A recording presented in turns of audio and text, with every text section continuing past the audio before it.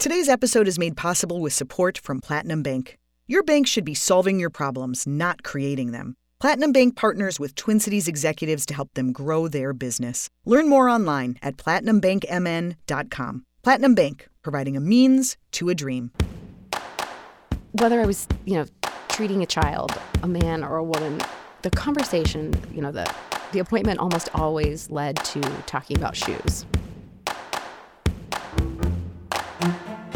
From Twin Cities Business, this is By All Means, a show about innovation, drive, and purpose, and the leaders who make business work in Minnesota. I'm Allison Kaplan, your host and editor-in-chief of Twin Cities Business Magazine. We're coming to you from the studios of our presenting sponsor, the University of St. Thomas's Opus College of Business, serving more than 3,000 students enrolled in its undergraduate and graduate business programs. The college develops effective, principled business leaders who think globally and act ethically. And now, By All Means. Manolo Blahnik, Jimmy Choo, Christian Louboutin, Marion Park. It takes a lot of guts, a big investment, and a clear vision to launch a designer shoe company with no experience in the field. But that's exactly what Marion Park has done in just a few short years. She has something those other brands don't: a medical degree. That's right, Marion Park is a foot and ankle surgeon, and it was in the early days of her podiatry practice in the Twin Cities that she realized her knowledge of the foot and biomechanics, combined with her love of fashion, made her the perfect person to create a luxury shoe brand that offers style and comfort. Anyone who's left a party barefoot because their feet were throbbing from hours in stilettos knows what a tall order that is. Bloomingdale's quickly placed an order, and other high-end retailers followed. Of course, the pandemic has not been the best time to be in the designer shoe business, and Marion will talk about her pivot. But first, we go back to the roots of her inspiration growing up in Oklahoma. So it's funny because I always really admired the moms and the dads who were doctors. I played a lot of sports growing up, and I thought it was really, really cool when a mom or a dad can run out onto the field. They could run out whenever someone was hurt, and they could sort of save the day and, rush in. And I thought that was really cool. Yeah. And as simple as that was, I thought, okay, I think that's what I want to be. I want to go in there and save the day. Were your parents in the healthcare industry? Not at all. On my father's side, we come from a long line of lawyers. We actually have this really fantastic photo of two men, cowboys, standing outside of a tent, and it's right after the Oklahoma land run, and it says Garrett and Garrett, lawyers, on the side of the tent. Yeah. So my dad was from a very small town. His father was an attorney who became a judge. My grandfather eventually was on the Supreme Court of the state of Oklahoma on the appellate branch, and my dad was an attorney. So yeah, no healthcare professionals in my family, but my husband's family, it's actually a long line of ophthalmologists. Ah. Okay. So actually his mother, who I admire, my mother-in-law, she is a pediatric neurologist. Wow. So she was another one of those moms who I looked at as we were growing up, because we grew up together, my husband and I. Oh. And I thought, wow, it's just blown away by, the moms and the dads. And sure. And not as common then, right, to see a mom who is a practicing physician and doing it all? Right, yeah. So did you decide right away that you wanted to go into podiatry? How did you choose feet? So actually, I knew I wanted to be in healthcare, and I was shadowing a lot of different, friends of my parents, family friends, and I've shadowed a podiatrist, and I just loved it. I saw that, podiatrists were starting to become the experts in the foot and ankle, and actually today, big orthopedic groups are hiring now podiatrists who were trained the way I was trained, which is surgery of the foot and ankle. So I saw that sort of transition was happening. I thought, well, that's interesting. I could be a surgeon. But then you're also doing a lot of really interesting clinical work. You're working with, children. You're working with men, women, all ages. You see dermatology and podiatry, you see neurology, you see orthopedics. So there's a really broad range of things that you see in the foot and ankle. And So yeah, then I went to podiatry school up in Chicago, did 4 years of school, and then a 3-year foot and ankle surgical residency. And were you wearing heels throughout your residency? It's funny. Did you always look like this? Did you always look like a fashion designer? When you're in a surgical residency, you're mostly wearing scrubs and clogs during the day. But there were days where if I didn't have surgery, which was rare, I was so excited to dress up. And I was in residency in South Florida. And I remember one day I wore boots, these like riding boots. And everybody said something. They were like, I couldn't walk down the hallway of the hospital without someone saying, nice boots. Yeah. I was like, has no one seen boots around here in South Florida? I know, but come on. No Crocs for you, huh? Not a Croc fan. No. Personally, I've seen some of their collaborations, and I think they've done a lot of cool things, but not for me. So was personally. it a job that led you to Minneapolis? How did you end up here? It was my husband's job. Okay. That led us here. But funny enough, Allie, I used to spend my summers here. I used to come to summer camp. And I'd go to a camp up in near Brainerd. Which camp? Camp Lake Hubert. Oh, sure. A lot of Minnesotans know Camp Lake Hubert.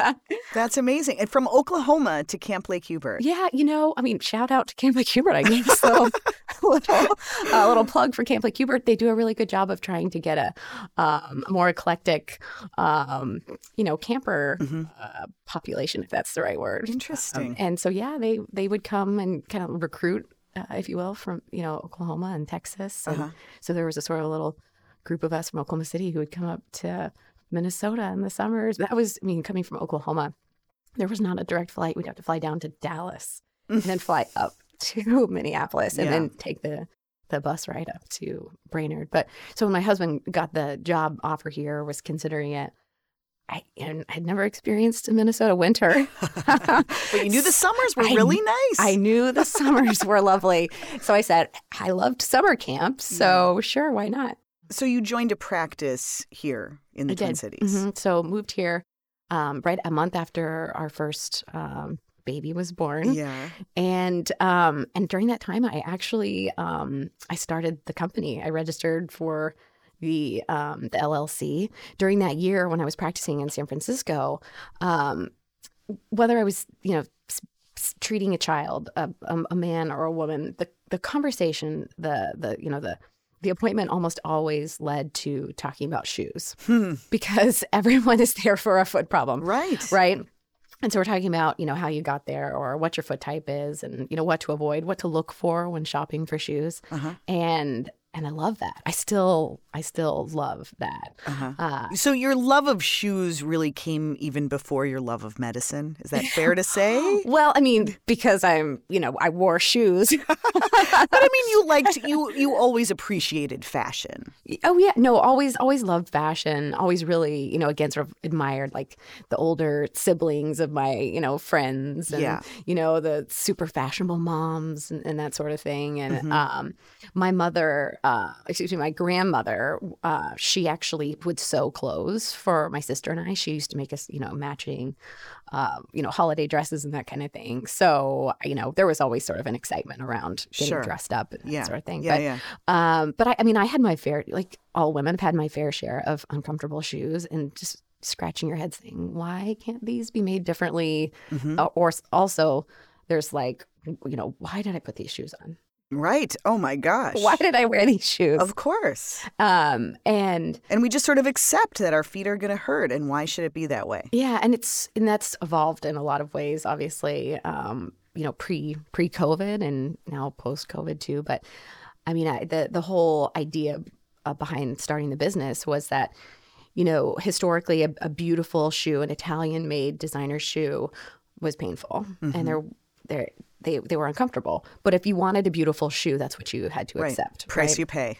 Yeah. So, and then if you wanted a quote unquote sensible shoe, it was going to look that way, right? Just that word. Yeah. Right. It wasn't going to come from a brand that had much, that you really admired or thought was cool. And you wouldn't look down while you're at the event and be really excited about your shoes. And I thought, well, my mother was an artist. So I'd grown up in art classes and just always had that sort of creative part of my life. And I thought, I might have this unique skill set to bring, what I know about anatomy and biomechanics in an artful way, deliver that in a tasteful and artful way, and then create a brand that women like and want to talk about, because I think in the past, the brands, big and small, who've tried to bring these two worlds together, and even now, they're not my particular taste. The quality level isn't where we are. And I think they fall short on the fashion side of things. It's kind of amazing when you think about it that other shoe brands haven't thought, let's bring on a medical expert. Let's talk to a podiatrist. Some of them have, Allie, but I think that maybe their things got watered down. And that's something I always worry about, too. I'm like, we don't want to water down what the real mission and point of the company is. And it's easy to lose your way, right? Because you get excited you hear about what this new trend is, right? Sure. There are all these trend companies that come forward every season. So you're like, okay, how do we interpret, what's the Marion Park interpretation of that trend? Right. And you can get really excited and you can get off course. Yeah. And then, you look at the shoe and you're like, gosh, well, the arch doesn't really look like it's as contoured as it should be. Or, gosh, that's really hard to put on. Yeah. Or, things like that, because we pride ourselves in, again, being that, lovely and beautiful shoe, but also that has that smart design to it, and that thoughtfulness. Right. So there you are, pretty early in your medical career. You're practicing, you do surgery, you see patients. Everyone's asking you what shoes to wear. You don't have any great, lovely brands to recommend. You start thinking, maybe I should start a shoe company. What were the first things you did? Again, I started thinking I do have this unique skill set of, I loving fashion, growing up in an artistic household and environment. And then having the anatomy and the biomechanics perspective. So I thought, maybe I should. And so I said to my husband, I have this incredibly supportive husband. And he's a doctor as well, he right? is, yep. Okay. He's a retina surgeon. Okay. And I came to him and I said, I have this idea and I can't stop thinking about it. And of course, the first thing he said to me, which I think it was good. It sounds harsh. Yeah. He's not a harsh guy, but he said, well, if it's such a great idea, how come nobody's done it before? And I said, well, there have been brands who've tried it before. There have been large brands, there have been small brands, and still even today. And I said, I don't think any of them have done it or are doing it on this quality level. And so, we produce in Italy. We're in the same factories that produce for every internationally recognized brand you can think of. We source from all the same tanneries. So the materials we use, the craftsmen who are making my shoes, it's second to none. They're best in the world. No one's ever really brought that level of craftsmanship and quality to this concept. Did you convince him? Was this your answer at the time? Well, I did a lot of reading. Yeah. That was my answer at the time. And I did a ton of reading. I ended up reaching out to the Italian Trade Commission in New York, who, if you're not familiar with them, basically anybody who wants to do some kind of business in Italy, whether you want to import ceramics or pasta, let's say, they will connect you with a supplier or a factory. So you contact them. I contacted them and I said, I want to start a shoe brand.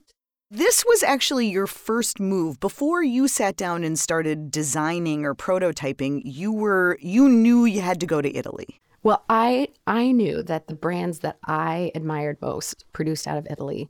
Now, there are some really great brands too that are producing in Brazil and Spain, but I said, I really want to set us apart. This is what's going to be our, differentiator. In addition, obviously, to bringing the two together, which that wasn't the novel concept. The novel concept was to do it in a really elevated and tasteful way, right? In a way that didn't scream that you're wearing a shoe that's designed by a doctor. But were you at all worried as you were starting to piece this together that you could actually make a comfortable, fancy heel? Yeah. So I went and I bought a really inexpensive pair of stilettos. I think I went to like DSW. And I bought just like a $30 pair of shoes, right? And I literally took scissors to it and I cut it open and I went to the orthotist, so the gentleman who was making all the orthotics in my office at the time.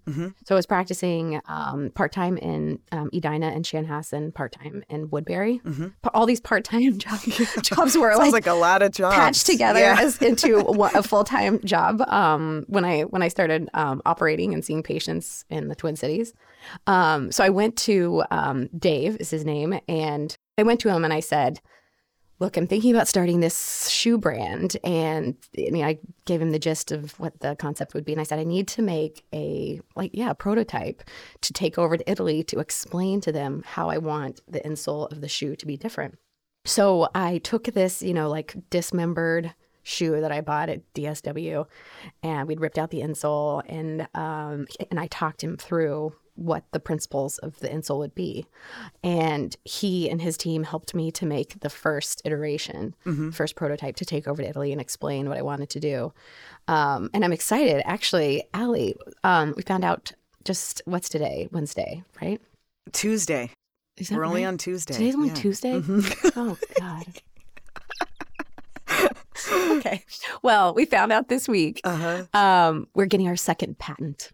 Congratulations. Thank you. It's really exciting. Yeah. Is that about design? It's for the insole of my shoe. So we already had our first patent, which was a more specific, and the way patents work, I'm probably one of the worst people to ask, but it's not a design patent. It's a utility patent, which is a lot more difficult to get. Okay. So it's easier to get a more specific patent, but now we are getting the second one that's more general and broad. Wow. So super exciting. How long did you spend figuring out that prototype, figuring out the construction of what a Marion Park shoe would be like? And I would imagine that it's a lot harder to build in comfort when you're doing pretty delicate heels and sandals like you do. Well, and that was part of the problem. That's part of the problem that we're trying to solve, is that women's shoes, especially sandals, and even dress shoes like you're wearing today, there is a fixed volume in that shoe. So if you want to add a pad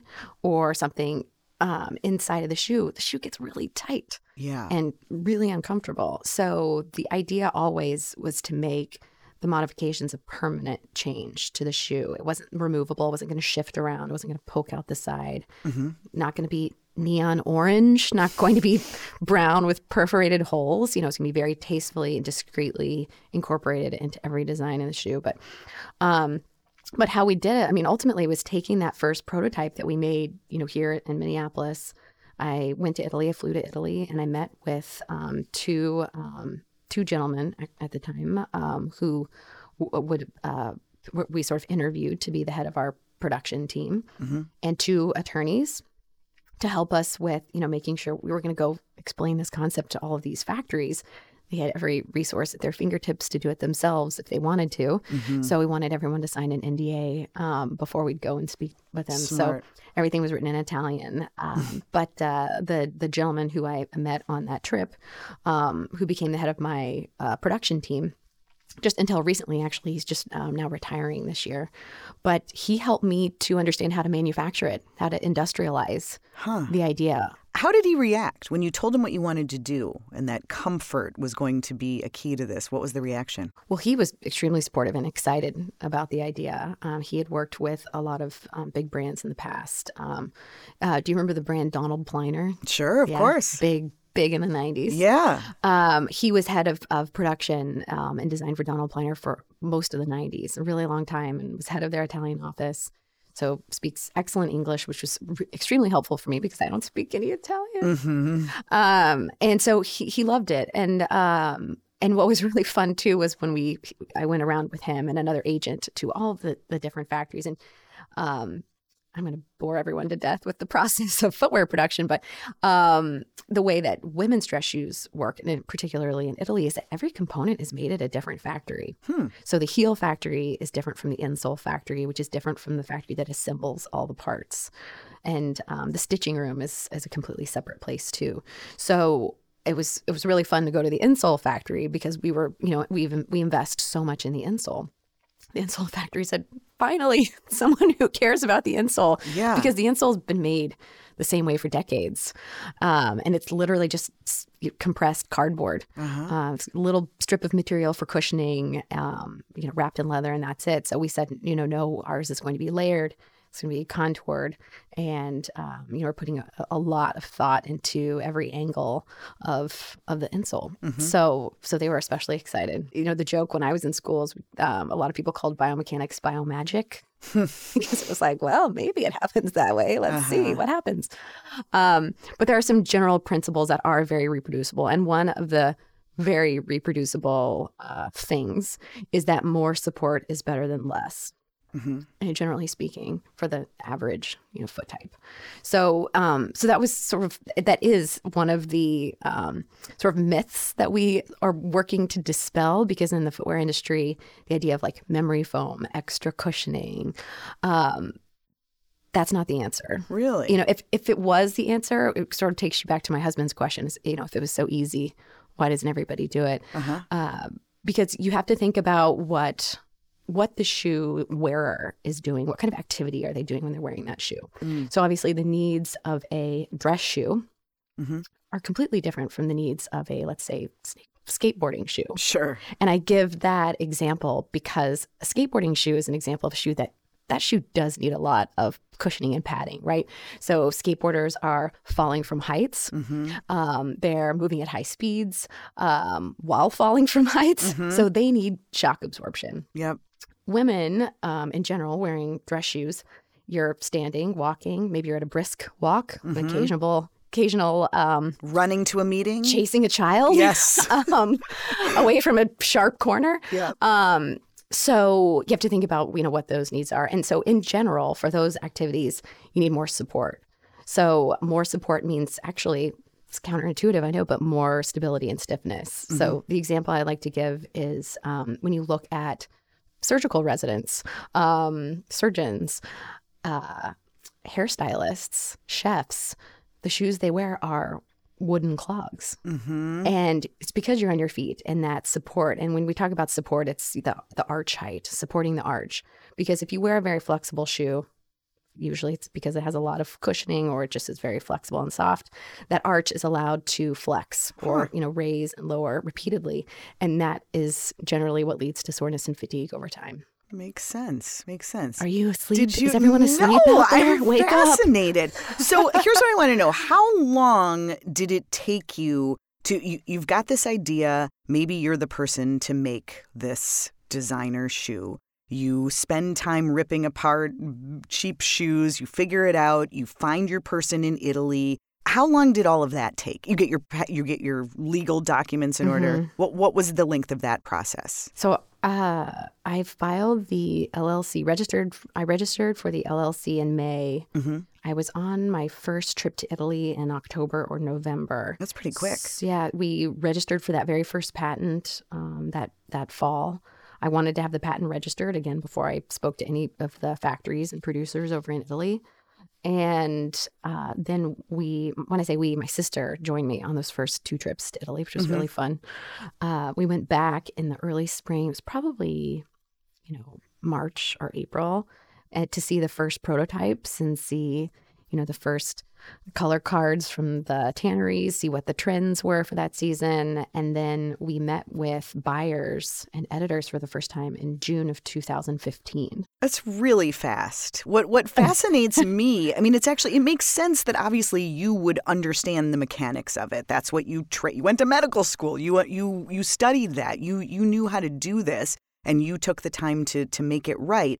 But what about designing the look of the shoe? How did you know how to do that? And did you get any help from, industry insiders, or was that all you too? Yeah, no. So to be very clear, the head of my production team, I don't know any. I didn't know any. I know a lot more than I did then, but I didn't know anything about pattern making or, troubleshooting and the technical aspects of, footwear production. I didn't know about, how many different players there were, there being a last factory, a heel factory, an insole factory. I didn't know. So the head of my production team and our head technician really taught me everything that I needed to know. I mean, we would exchange, and this is how our relationship worked, until just now, until he's retiring and we're hiring a new team. But we would exchange, sketches and ideas. So I do sketch and I'd say, this is what's missing from my closet. This is the concept. This is the shoe that I want to see this concept in first. So we started with Mary Jane's. I'm wearing a pair today. But the concept of that very first collection was, okay, women are going to hear this concept and this story, and they're going to want to totally start their footwear collection over. So how did retailers and consumers respond to Marion Park shoes? That's after the break. Today's episode is made possible with support from Platinum Bank. Is your bank a partner or simply a provider? In today's environment, businesses need a bank that can move quickly and act creatively. Platinum Bank understands the Twin Cities market, partnering with clients to overcome challenges and capitalize on opportunities. Their financial products and services are tailored to meet the unique needs of your organization. To learn how Platinum Bank can be an asset to your business, visit www.platinumbankmn.com. Platinum Bank, providing a means to a dream. After all the research and planning, Marion Park shoes were ready to launch. Let's hear how it went, and in just a bit, how it changed when we all started meeting barefoot over Zoom. So 2016, that must have been when I first met you in your office, which was the size of a closet. I distinctly remember, I think it was Veronica Clark, who owns a North Loop store called Dinolo. Yes. She said to me, Allie, there is a shoe designer in town who you have to meet. And I was like, okay. And I figured, it was going to be something crafty. You know what? I don't know. I was just like, okay, fine. But so we emailed and I went and I remember walking up like, this can't be right. And you were upstairs in some teeny tiny little space. And there you were with all of your boxes of shoes. And it was like, what is happening? Who is this woman? And I just remember trying them on and going, oh my God, I am in heels and these are comfortable. So Allie, the reason that office felt like a closet is because it was a closet. the landlords of that building, it was somebody's storage. It just happened to have a window. It had a very small window, but it was somebody's storage closet. And I said to them, look, I've been doing this out of my, house. At the time, actually, we lived in an apartment. We lived at the Calhoun Beach Club, that place. Yeah. And it was a 2-bedroom apartment. It was my husband and I plus a baby. And I had been doing everything in the corner of our bedroom. And I just thought, I need a space. So I went hunting and literally they said, well, we could probably convert this storage space into a very small office. And I said, I'll take it. But what's fascinating to me, and I know what really impressed me from the beginning, besides just your story and the fact that you were a podiatrist and you had figured this out and it was this big aha and it was kind of like, why hadn't anyone done this? But then comes the whole enormous journey and challenge of getting this product into stores. That is not an easy thing, and a lot of people fail right there. How did you do it? It still is not easy. I would say, what's nice, it's good and bad, I guess, in fashion is that they're always excited about something new and shiny. Mm-hmm. And so when we came forward in June, and when I say we, it was my sister, again, who went with me to market, and my sister-in-law who kindly came and helped. It was just me. I didn't have a single employee. I packed everything up from that tiny closet office over Spoon and Stable and, shipped it to New York. And we had, again, I had cold called and cold emailed stores, boutiques across the U.S. Is where I started. And then, a lot of them were interested and took my call and said, sure, I'll come and see. And some of them would say, oh, sweetie, we don't sell shoes like that. Because they didn't really get it. And I understand they didn't understand that we were, doing this on a very, high level. Did you accidentally say sensible or something? I don't know. Like that? Maybe did I say the wrong thing? It's very possible. Who was the first one to bite? Where did you get your first order? Well, so I'm from Oklahoma, and there's a really beautiful store, which my husband and I moved here after Dayton's was already closed. Yeah. So I've only heard what Dayton's was like. So it sounds like the store where I grew up in Oklahoma was very similar to that. So they carried, really lovely brands. It's called Balliet's. And Balliet's, they placed an order. Same thing for a similar store in Little Rock, Arkansas called Barbara Jean. Okay. They placed an order, and then the very first department store to carry us was Bloomingdale's, which was surprising because we had, and we still are, talking to a lot of the department stores, and because Bloomingdale's doesn't have a reputation really for scouting new brands, right? Mm-hmm. But Bloomingdale's, their fashion director reached out, said, I've seen your press and want to come and take a look. And I think at the time they were kind of ready to take some risks. Mm-hmm. So Bloomingdale's was our first department store partner. Speaking of press, I think that's something that you very wisely did early on. You hired a publicist. Right. You had a story to tell, and you obviously knew that was going to be a big part of it, right? For sure. And it was interesting because the first few consultants that we hired, I thought, when you saw the price tag, when you don't have a lot of money when you're starting a business, you think, oh my gosh, that is a lot of money. Yeah. And I was very fortunate that all the consultants that we hired early on very quickly, proved their value beyond anything that we paid them. Mm-hmm. So particularly the publicists, because press and telling our story, that's the big point of difference is our story. And so you started getting press right away. We did, yeah. Even before we shipped the first pair of shoes, which was really cool. Yeah. You were one of the first, Allie. I was there, yes. So, it's really funny. You'll appreciate this. So the same month that your story ran, mm-hmm. There was this shoe that I have on today, our Bernadette Block Heel Sandal, was in W mm-hmm. magazine. I remember. October issue of W. Yeah. And people started saying, we were out and about, and I'd start talking about my shoes, and someone would say, oh, I heard about your shoe. I saw your shoes somewhere. Where did I see your shoes? And I said, did you see them in W? Yeah. And they said, no, I saw Allie Kaplan's story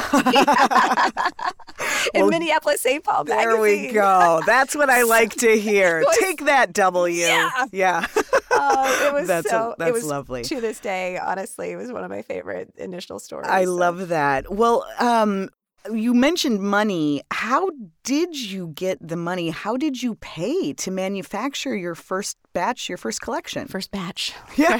Fresh batch. It's funny. My brother, who has his MBA, is a really smart guy. He says the same thing, too. He's like, how many batches are you making this year? How did you know? How did you even know how many shoes to make in your initial orders? Well, to rewind in terms of how we paid for it. So my husband and I and our family bootstrapped the business until about 3 years ago. Mm-hmm. And when we took on our first investors outside of our family. So that's how we got to that, that first mm-hmm. sort of milestone. But there are factory minimums. To answer your second question, how many shoes do you buy? So they told you how many you were going to buy. Right. Yeah. And was that a daunting number? Were you able to place them all in stores? Well, what's even more daunting is, stores come in and they say, we'll take, 200 pairs of shoes. Oh, by the way, we'll pay you in 30 days. Uh-huh. And, it takes time to get the shoes over from Italy. So, and you have to pay the factories too. So there is, in fashion, there is this long cycle. Yeah. Between when you first place that order. So let's say, for example, Balliet's in Oklahoma City, they place an order in June. We put a deposit down at the factory a month later. They get those shoes in like November, and then they pay us for them, 30 days after that. So mm-hmm. the cycle goes from like July to December, especially when you're producing in Italy and you're working with these amazing craftsmen. It's not fast fashion. Everything is handmade. So, it's a longer cycle. Yeah. And were you figuring all that out? Were you doing the math and On the the fly. orders and the calculations? I mean, that was all you. Yeah, to start. Yeah. And I hired my first employee. It'll be, I think she joined in 2017. And before that, I mean, Allie, I didn't know what a packing slip was. I mean, there was so much learning. Yeah. Was there anyone you could go to for help with all of that on the business side? I mean, did you realize what you were getting into here? No, I didn't. This whole idea of like you focus on the how and you figure out the why later. I still sort of operate along those lines to this day. No, I knew that we would get it figured out. Who was helping me? My brother, who has his MBA, he showed me how to register for my LLC, for example. And, I think I always took the meeting. I always, reached out and, if someone reached out to me, I'd always go meet with them. And I think our lawyers at the time helped me a lot because I was trying to make sure that we were protecting the intellectual property of the business. Accountants, were helpful at the time, obviously. And the rest of it was, kind of, just figuring it out, think on your feet. How many employees do you have now? Well, pre-COVID, we had 7. And at the moment, we have 4. Okay. I want to talk about this year, but before we do that, was there a moment or what was the moment when you knew this is going to work? What was it? Was it Bloomingdale's? Was it something after that? When did you know this was going to be successful? So my husband laughs. This is the true answer. Honestly, this is when I felt truly validated. So do you know the actress, singer, songwriter, writer, Carrie Brownstein? She's on Portlandia. Yeah. She's widely called like the coolest person out there. She's just super chill. She's, in a band and she wrote Portlandia and along with Fred Armisen. And anyway, she wrote a memoir that came out in 2015. And just small world happenstance. Her stylist at the time was in a band with our photographer in New York. And when we were shooting the very first photo shoot, I had said to our photographer, we were talking about, who, if you could, pick anyone to wear your shoes, who would it be? And I said, Carrie Brownstein, right? She's like the ultimate cool girl. I think what, some things about this brand make people hesitant. Again, like those retailers who say, oh, we don't carry shoes like that. Like we need someone who's like super cool to validate, like, this is a cool brand. Right. So I like Carrie Brownstein. She's amazing. And then he said, well, just my bass player actually is her stylist. I was like, are you kidding me? This is crazy. So she came to that June presentation that we had and I told her all about the shoes. And anyway, so we made a pair of shoes for her and we sent them to her. We weren't sure when she would wear them, if she would wear them ever. Yeah. And actually we were at a hockey game with some friends and I got a text from her stylist and she said, Carrie's wearing your shoes tonight on the Late Show. And it was like, no way. Yeah. And I almost said to my husband, I was like, I don't even want to go to the hockey game. Right. We're going Forget home. hockey. Yeah, we're going to go, turn on the TV. And so there she was when we got home, sitting there, in the chair next to Stephen Colbert. And she got this great shot of her foot. It looks gorgeous and so beautiful. And again, she was on this book tour. So like the next day I see her on Instagram and we sent her 2 pairs, 2 different colors. One was like a cranberry suede. Which style? Which was it? The Mitchell. Actually, you might have them. I don't know. The pointed toe. It's this style, but it's a stiletto. With several straps. These buckles. Yes. So we sent them in these 2 colors. She wore the sort of cranberry red pair on late night. The next day, she's wearing the black on her book tour. And I was like, oh my God. So I text her stylist again saying, oh my gosh, she's wearing the other pair. That's so exciting. The next day, she wore them again. And then the next day she wore them again. Because they were so comfortable. That was it, Allie. So I know. So I said to her stylist, I was like, oh my gosh, she wore them again. She goes, I can't get them off of her. She says they're so comfortable. And I was like, this is it. This is the moment. That's when you knew. Yeah. And so I said to my husband, I said, I feel so validated. I was like, that really, what we say is true. And I was like, I can just quit now. And he's like, all right, slow down.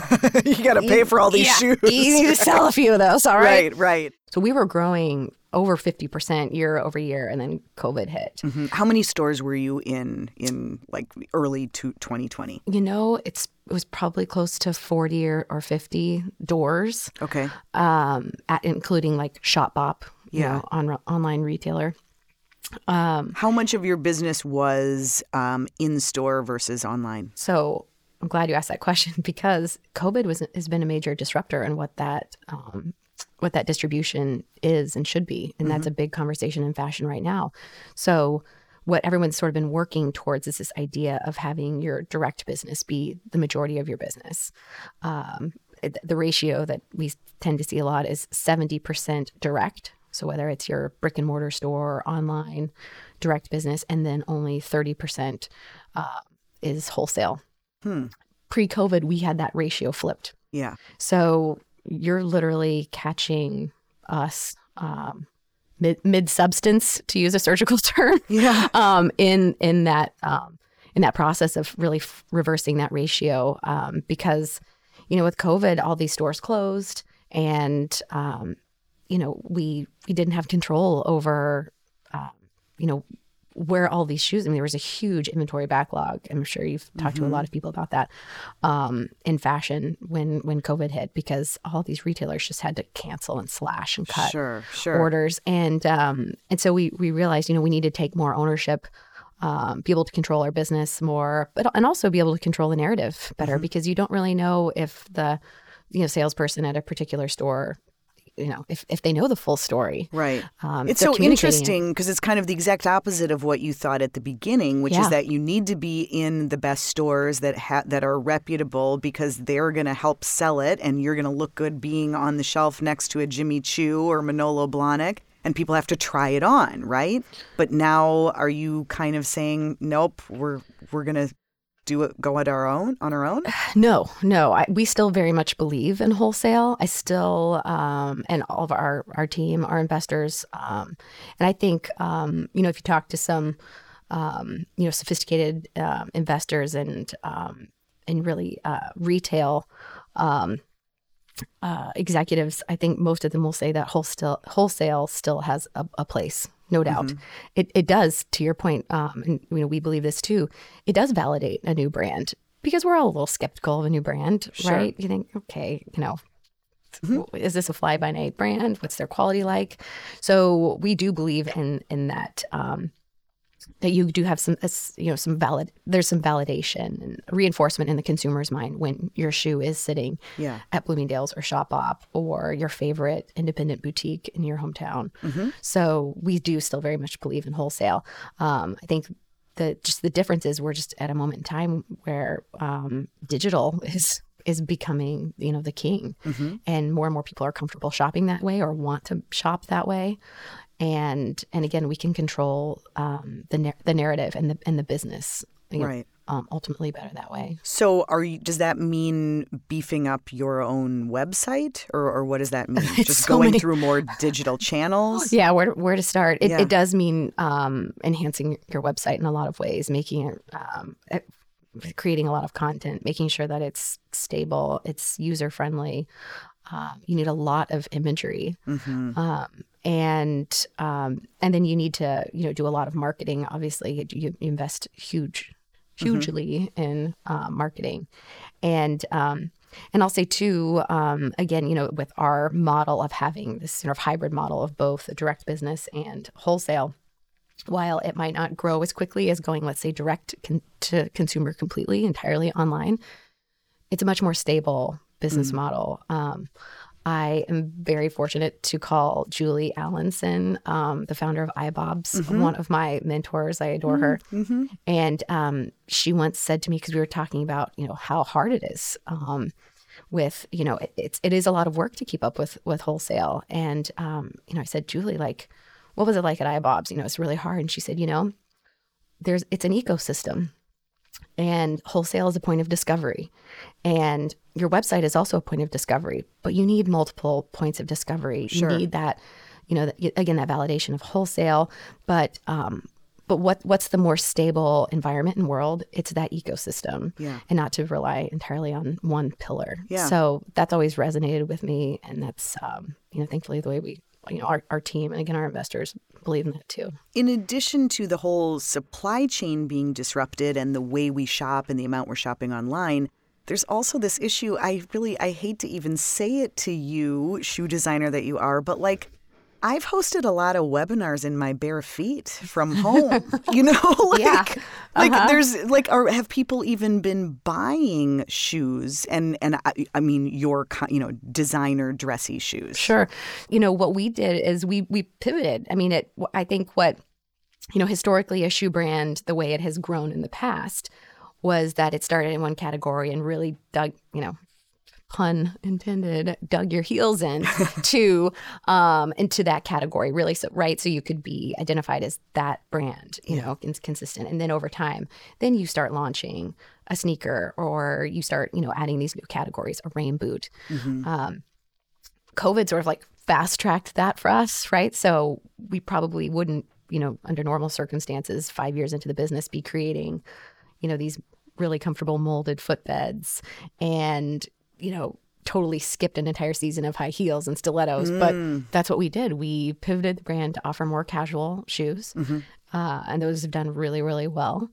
So, but interestingly, our top seller was still our 85 millimeter high heel, just our classic pump. Yeah. Even through 2020. So what is that, wishful thinking on the part of women, or? I wish I knew. I think it goes back to the brand story and the ethos of this idea of, okay, well, if I'm going to, buy a pump, I'm going to buy a comfortable one. Yeah. So it was a real head scratcher for us too. So you were at home, locked down in the Twin Cities, designing sandals? I mean, is that, I mean, did you realize right away, like, oh, wow, we better start doing something different? Well, I said to the head of, our production team at the time, I said, I don't want to look back on this year and look like we were tone deaf, designing stilettos and high heels. People are losing their jobs. Yeah. And they're staying home. No one's, virtually no one is going to a party. Yeah. And, on a more philosophical level, I said, when my daughter looks back at this, I don't want her to think that we were not thinking about what women were really doing, because women have really been through a lot this year, moms especially. Yes. And well, you yourself home with 3 little ones. Yeah. And I feel like I was one of the fortunate ones too, because I kept my job and we were able to, figure out our childcare situation. And but we had to think about what women's activities were like. And again, you weren't going to parties. You weren't going into the office, or weren't going as much. What were you doing? You were at home, and you were going to a garden party if you were lucky. You were going to an outdoor wedding. Walking, doing a lot of walking around the neighborhood. You were outdoors. So we said, okay, let's forego stilettos for the season. Let's make wedges. Let's make more flats than we've ever made. Let's make more block heels than we've ever made, and show that we are listening, and we're here to support women pre-COVID. I mean, that was our message, right? We're here to make a shoe so that a woman isn't distracted. Yeah. She's still her full self when she's at some of the more important, moments in her life, whether it's at the office making a presentation, or she's at a wedding or her daughter's wedding. She doesn't want to be distracted by her shoes. Yep. Right. So, if we're here to support women, let's talk about what women are doing right now. So that was how the collection ended up being much more casual for the spring-summer 2021 Now, season. I assume you're already well beyond that. Are you into, 2023? Where are you? No. So the fashion cycle, again, because we produce in Italy, it's about a year in advance. So we just started working on spring-summer 2022.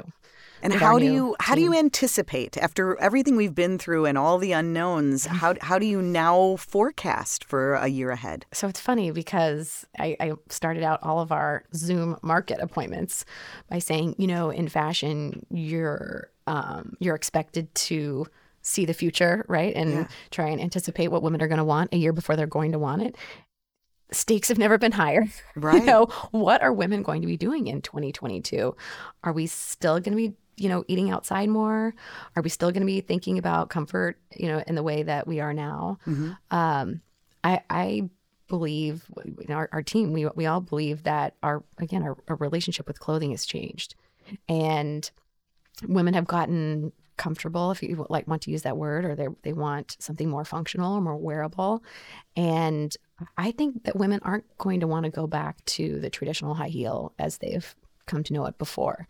And so we're thinking about that as you're, re-entering your social life, your grand re-entrance. What is that going to be like? And so we are thinking more about how women are going to be really excited to go back to, events and parties, and what does that look like for us? And then women are going to be going back to work. So let's, get a great new pump that is going to work for you all day long. Yeah. Well, you're well positioned as a brand for that messaging. Right. Yeah. The best of positioning, I'd say it's authentic. It's truly part of our DNA. Right. Now, your shoes are not cheap. It's an investment. Is it? Explain that just a little bit. I mean, does it have to cost that much because of all the technology in it, or is it literally just the materials and the factories? It's all of it. And because we develop we produce on relatively small volumes, so so we're not at that critical mass point where you can when you hit a certain number. Obviously, it's true in most, if not all, businesses, consumer goods. If you can hit that critical mass to cut your costs, so we're still working towards that. So I wish they didn't have to be so expensive. What I do like to say is that the price per wear, I'm sure, is so much lower than any other shoe in your closet. You're going to grab those shoes. You're going to grab the shoes that you can wear all day long far more often than you're going to grab that pair that you're going to wear once or twice. It's true. Yeah, and you're going to pay for it for weeks with the blisters afterwards, right? And I'll do a plug. If you sign up for our newsletter, we do have great sales. Okay, good. That's true. So if everyone goes, some of those sales. And, follow us on Instagram too, because you can, get we always have great sales. I think that too, though, is kind of where our thinking is headed about fashion and fewer, better things. That was a big part of the fashion conversation, as you know. It was this idea of, okay, I think this is going to be a total mind shift of investing in quality, trying not to, drive too much of the fast fashion waste, if we can. I do feel that women are, again, thinking about comfort. How are they going to bring comfort into the rest of their lives? But also, this is a female-founded business. We are here to truly support women and do all of this idea of a shoe being able to do it all, because a woman can do it all, right? I like that. Yeah. So it's, that's what we really stand for. Yeah. And so I think that, there's a shift in that thinking, and this idea of, okay, if I'm going to buy a new pair of shoes, I'm going to buy one that's going to last me for 5 years. Sure. Where do you spend, besides Zoom, where do you spend most of your time, in the business these days? How much time is design, business, funding? Are you still doing all the things? So one of the really exciting developments in the business was at the end of 2020, we hired a president. For the first time, we brought in additional leadership. So super exciting. Her name is Ann Cashel, and she is here, for us, very fortunately, after being an executive at Tiffany, Coach, Liz Claiborne. She worked at Nike. She is from Minneapolis originally and has been living in New York, traveling back and forth quite a bit between Minnesota and New York. And COVID, brought her here, obviously. But she and I had been talking for a couple of years, and our board, and we were all sitting around talking about what is going to be our big pivot, get not just survive COVID but thrive. And we decided that bringing in additional leadership was going to be our move. So that frees you up a little bit to do what? What's your favorite part of the business? Well, my favorite part of the business is product, and shoes. And under normal circumstances, I would go to Italy 3 or 4 times a year and visit the factories, check on production, work with the head of our production team and our technician on the next collection. And that is the ultimate best part. What's exciting is, Anne is really overseeing the day-to-day of the business and operations and day-to-day decision making. So I can focus more on product, being that enthusiastic founder, going on fantastic podcasts. Right. How do you know? Was it obvious to you that it was time to hire for that role? I think we had talked about a number of different strategies, right? What do we do? Do you make a big, business model pivot from, having wholesale and to exclusively online, cut your prices and, go that route? Do you try to license your technology? Or do you bring on, or one avenue, like I said, was to bring in additional leadership. And when we talked through it with our board, that seemed like the right thing to do, really bring in someone who truly can professionalize the business. As I said earlier, a lot of things are decided, think on your feet, learn as you go. And, Anne has, just a tremendous amount of leadership experience, specifically within the fashion industry. Yeah. So that's huge. I think that'll help us identify efficiencies. And again, you're catching us mid-substance as she's joining us. It's been about 6 months now, and already we're seeing these changes come forward. And again, in this new environment that I think are really exciting and taking us down the right path. And in terms of the funding, when you went out and got your first investor, was it hard? Was it hard to, a lot of women talk about how difficult it is, or they have to bring a man with them. We know the numbers. Did you find the right person right away, or did it take a lot of looking? I did have one negative experience with it was an investment group that unfortunately prides itself on investing in female businesses.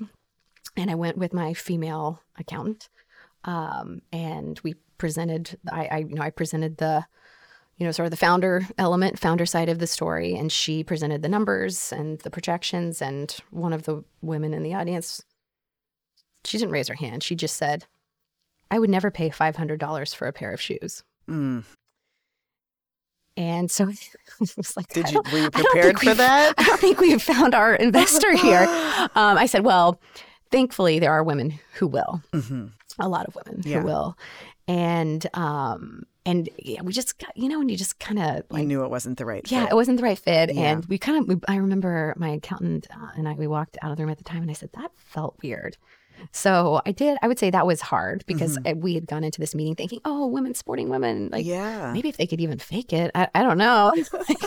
So that was hard. But, and I did a couple of presentations that were not, too painful. But the way that we met our first investors was actually through a friend of a friend. Her family, they own the footwear brand Minnetonka Moccasin. Fantastic. Another Minnesota heritage company. Yeah, heritage, family-owned, multi-generation owned, iconic footwear brand based here in Minneapolis. Yep. And I said to her, I think my husband and I have sort of brought the business, we bootstrapped it for so long, and I think, we can only do so much. Do you guys invest in businesses? Can we have a few dollars? Yes, please help me feed my baby. And she said, why don't I introduce you to my dad and my stepmom, and you guys can talk through it. So Jennifer and David Miller, I got so lucky. When you say, was it easy? Well, no, nothing is easy, but it was really just a very, very fortunate introduction. Jennifer, who is just a fantastic cheerleader for the brand, they were getting ready to go on a trip, and I'd, given them a whole presentation, and she said, oh, I'm getting ready to go on this trip to Los Angeles. And I said, great. Do you want some shoes? She still to this day gives me a hard time because I didn't give her a discount. And I don't know why I didn't at the time. I'm actually embarrassed. It didn't even dawn on me. But she goes, you know what? She was like, that was a good business move. There you go. To not give a discount. Oh, sorry, Jennifer. Yeah. But she and David went on a trip again to Los Angeles, and she wore the shoes, and she said she walked through a Neiman Marcus shoe salon, and multiple salespeople stopped her and asked her about the shoes. Actually, the pair that you have, your fuchsia sandals, the Leah. The Leah, yes. She was wearing them, and multiple people stopped her, and she, she said, "Okay, this is interesting. People are noticing." Yeah. And then I think they went on another trip at a different time. This is when we were in Bloomingdale's, and David walked into the shoe salon at Bloomingdale's and saw our shoes sitting there, and he said to the salesperson, "Can you show me?" He's like, "My wife is looking for some shoes for an event. I think she wants them to be pretty comfortable but nice." And the salesperson walked him over to our shoes. And so anyway, what's especially fortunate about having the Millers as investors and on our board is that they have specific and direct footwear industry knowledge. Right. So they know the challenge of that, that long production cycle we were talking about. There's obviously a long payment cycle associated with that. They know about inventory. They know about fit. And so all these really specific things that are, unique to the footwear industry. So they were our first investors. That's amazing. That's such a good fit. It is. Do you miss practicing medicine at all? You have stopped at this point. I keep up my license. I'm not seeing patients, actively seeing patients, but I keep up my license. I go to all the meetings. Is there any part, would you ever go back? I don't think I could really at this point. I guess I could if I really wanted to. Yeah. Since I've kept up my license, but this kind of, it seems like you've got that amazing mix of the innovation and using your medical expertise with this whole creative world as well. Well, yeah, it was the driver, right, behind the whole idea. And that is part of why I like keeping up my license too. I enjoy going to the meetings and when I go, to a store, or when I am doing what we call product knowledge sessions, when I go to, now we Zoom into the Neiman Marcus team meeting and educate them, the sales team on the shoes. That's sort of like my consult with a patient. I'm, educating them about the shoes. So, and it is that educational piece that I really enjoy. Again, talking about what types of shoes to look for depending on your foot type, that I just really enjoy. So, so to answer your question, about what I am spending most of my time doing, it is that sort of educational piece, and making sure that message isn't lost. It's just that everybody's just bombarded right now. Well, speaking of education, before we let you go, can you just give us like a couple of things beyond buying Marion Park's shoes? What are things we should be doing or big no-nos? I distinctly remember you saying don't go above a 3-inch heel. That's the point of no return. Well, well, there are several things that you should do. Everybody should do. Number one is not go barefoot. Uh-oh. I do go barefoot at home. I do. Stop that. Oh, why? So it goes back to, again, that idea of your arch height, right? So even if you decide to buy a pair of house shoes, get one that has an arch in it. So maybe it is like a pair of Birkenstocks or Fit Flops, if you know that brand. Sure. They all have a built-in arch. There are plenty of brands out there now. But buy it, keep it in the house. Don't wear it out. Don't even take the garbage out of them. Change out of them. Like slippers, but with arch support. They're slippers, but they're arch support. So buy a pair of Birkenstocks and make them your slippers. I will do that. Yes. All right, so that's number one. And then when I do go out, keep the heel. Is it the heel height? In addition to the support? Well, we've all been there, right, where you've had like a kitten heel that was excruciating, or even a ballet flat that was excruciating, and then you've had a 3-inch heel that's actually been really great, and you've danced all night and it was no problem. So again, it goes back to this idea of footwear being very technical and millimeters counting. So if a brand doesn't really think about that volume of that shoe so much, or how high up we call the throat line comes, it's going to be uncomfortable. So, you really have to, find the right brand that fits you. But I would say after everybody's been at home in their slippers or wearing sneakers for a year, you do need to gradually transition yourself back into heels, right? So maybe start with a kitten heel or a block heel, and then sort of gradually increase get back there to that heel height. So we stick to 85 millimeters. That's 3 1/3 of an inch. And it's not based on some big fancy research study. It really is, it's an aesthetic choice. But a 4-inch heel is pretty tough. Yeah, it sure is. Say the least. I don't know. I'm not aware of any research studies that have compared, I don't know, the velocity, pressure and, on the forefoot of 3 inches versus 4 inches versus 5 inches. But, again, my insole, the idea is to redistribute that weight. So you're able to put weight in your heel and your arch. So you're not putting all the pressure on your forefoot, or what some people call the ball of the foot, obviously. Yeah. Well, it is amazing what you have achieved, and you've made it through. We're getting vaccinated. We're gonna get back out there. Women are gonna want to put some fancy shoes on again. Well, yeah. Thankfully, we're already seeing signs of that. I'll say, 2020 was a really tough year, but our digital online business grew over 20%, and right now, I think we're just yesterday. I saw the numbers. I think we've grown over 40% this year. So I think, the big conversation also now in fashion is this idea of pent up desire to shop and get out. Yes. So I think, we're starting to see that, and we're hopeful that it continues. Well, I hope it does continue, and congratulations on everything you've achieved. It's such a great story. Oh, thank you. We're a work in progress, and trying to set those infinite goals, right? Not you got to have the finite goals of, hitting sales and, getting it to that retailer. But we're trying to also, hit this idea of, having this infinite, this culture of providing great customer service and being a great place to work, and, just trying to sustain that while hitting those milestones. So we're a work in progress.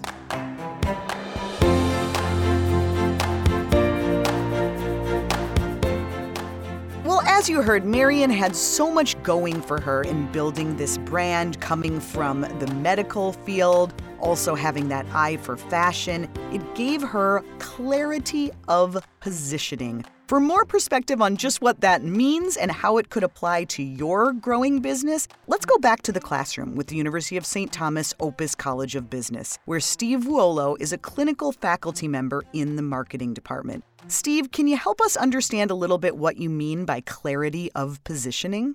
Allison, thank you for having me here today. And that's one thing that Marian Park did so well, is that her positioning was clear. And what I mean by that is that a lot of times companies really try to make their products be appealing to everybody. And then really positioning, good clarity of positioning, is the art of sacrifice. That means you're not going to be relevant for some people in order to be like really important and really valuable to a certain segment. So what I typically do is I break out positioning into 4 components.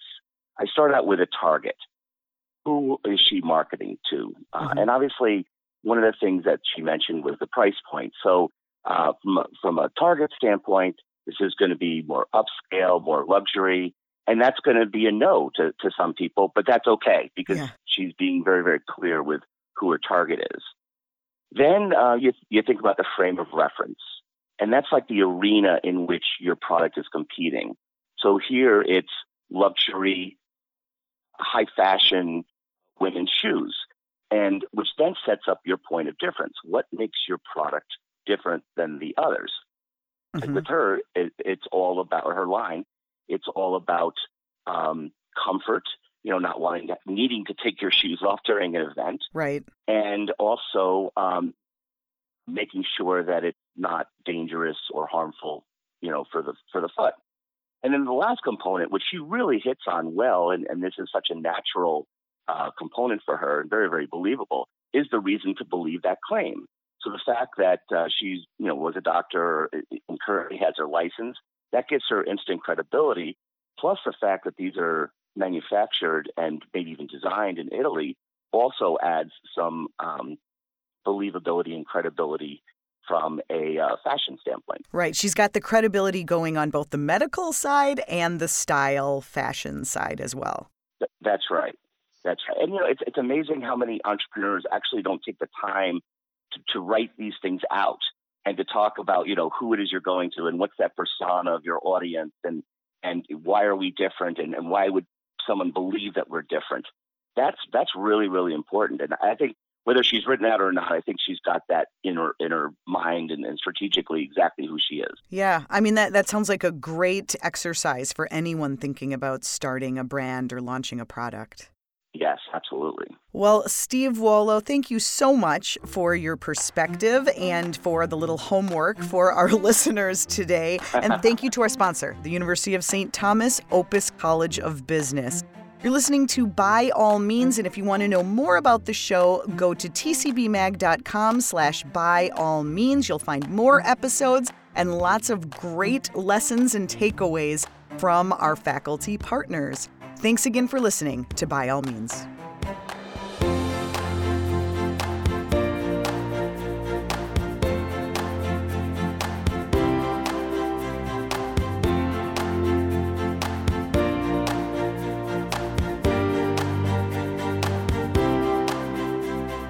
It takes teamwork to make By All Means, and we've got some all-stars. Thanks to our audio engineer, Tom Ferlitti.